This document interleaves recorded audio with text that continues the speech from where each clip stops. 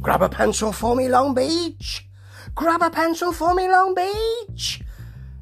I mean, Bruce didn't say that, but he may have to be saying that for fans with the 40th anniversary of the Number of the Beast, because we've got a commemorative cassette.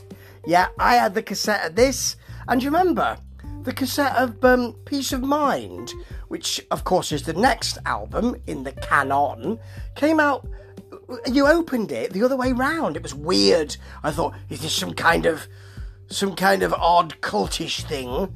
It's a bit weird, but this, fabulous. It's coming out on the 18th of March, and it came out, of course, in 82 on the 22nd of March, so it's the nearest, damn it, closest you can get to it, looking at release dates and all of that. It's got 2015 remastered recordings of the original 8 songs, and the cover will reproduce the original cassette cover. Fantastic. I hope nobody will have to get a pencil and take the spools round. Those of you who are old and decrepit like me will remember having to do that. It's a great thing to do this. It's really nicely done, actually. And it's just a lovely thing. It's just a lovely piece of work, you know. It's a lovely idea. Cassettes are coming back, you know. Yeah, people are buying cassette decks because they go hand to hand with vinyl, I suppose. Or hand in hand with vinyl, I suppose. But this is a great thing. I hope all the liner notes are there as well. I hope it's not just the... Because sometimes when you got cassettes back in the day, to use a horrible phrase that I swore I would never use, and there I am using it.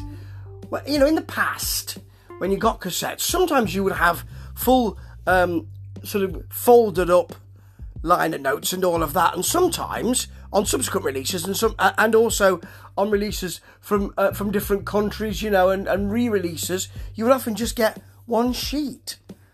Yeah, nothing else. It was a real jip. And sometimes you never knew that till you got home, because there was cellophane wrapping on it. So you get the cellophane wrapping. You try to look into the cassette case to think, does that look like it's got several folds in it or just the one? I do the same thing now with CDs.